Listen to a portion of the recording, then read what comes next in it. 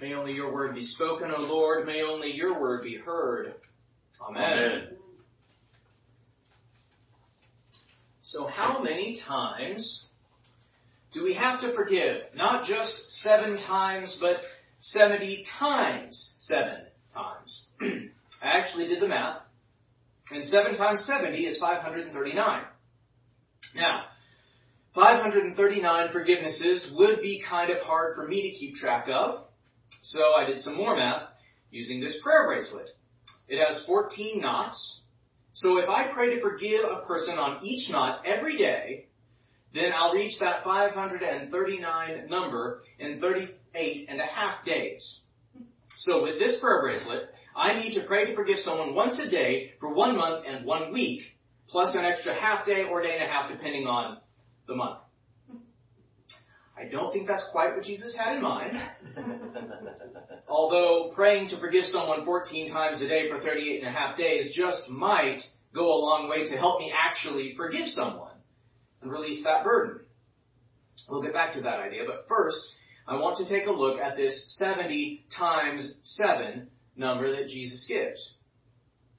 The number of times Jesus said we should forgive someone is not arbitrary. The number comes from Genesis chapter 4. Cain killed his brother Abel, and then was told that if anyone killed him, he would be avenged 7-fold. See, Cain was afraid that the whole world would be against him for killing his brother. So, being avenged 7-fold was this form of protection. If you're killed, you'll be avenged 7-fold.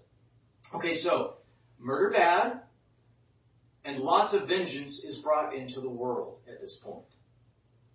Then, Cain's great-great-great-grandson, Lamech, killed a man, and was presumably afraid that someone might seek retaliation against him. So he said, if Cain is avenged 7-fold, truly Lamech 77-fold. That's a lot of vengeance. So when Peter told Jesus that he was to forgive as many as 77-fold times, Jesus was saying, as much vengeance as there is in the world, that is how much you should forgive. A total reversal of vengeance upon vengeance. A total reversal of keeping the record of wrongs and demanding punishment or repayment of the debt of those wrongs.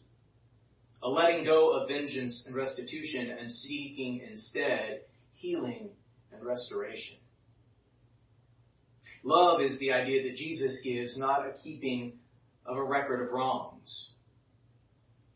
Paul tells us in 1 Corinthians 13:5 that love keeps no record of wrongs.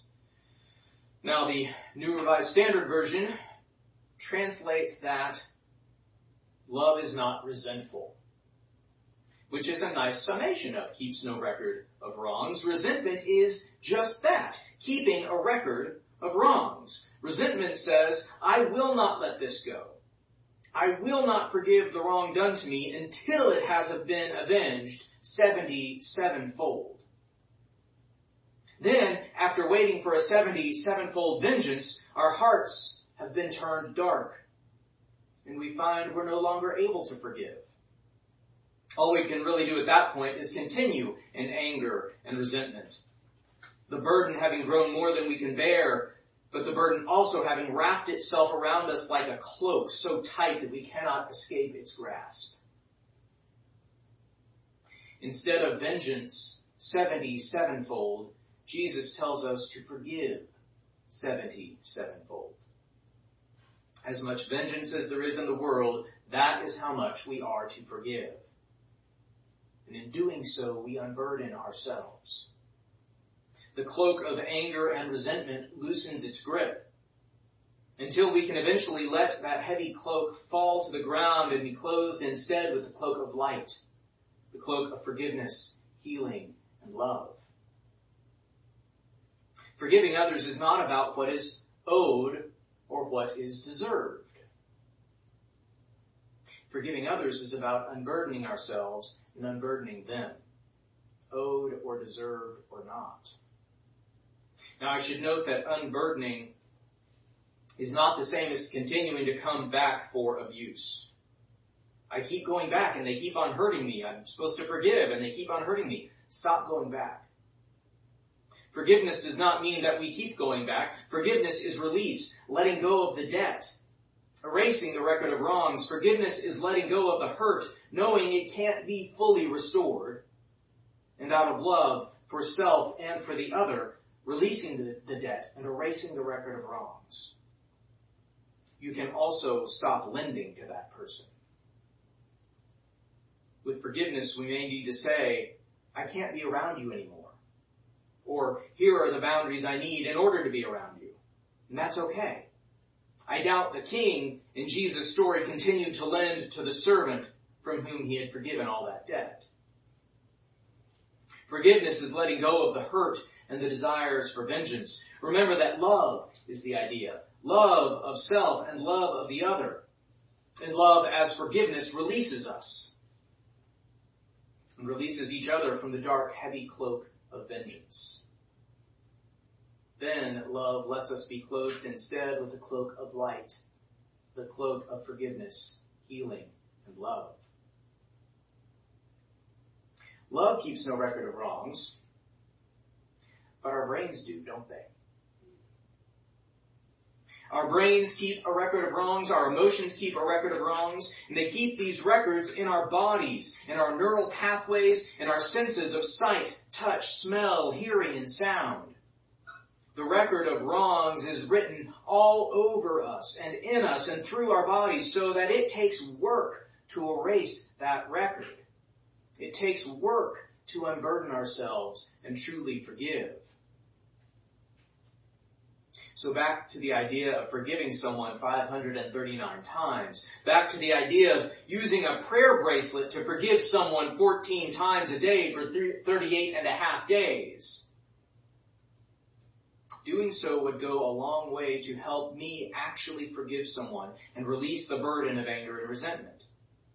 As I pray to forgive someone over and over, I start to rewire those neural pathways so they're no longer focused on vengeance and resentment.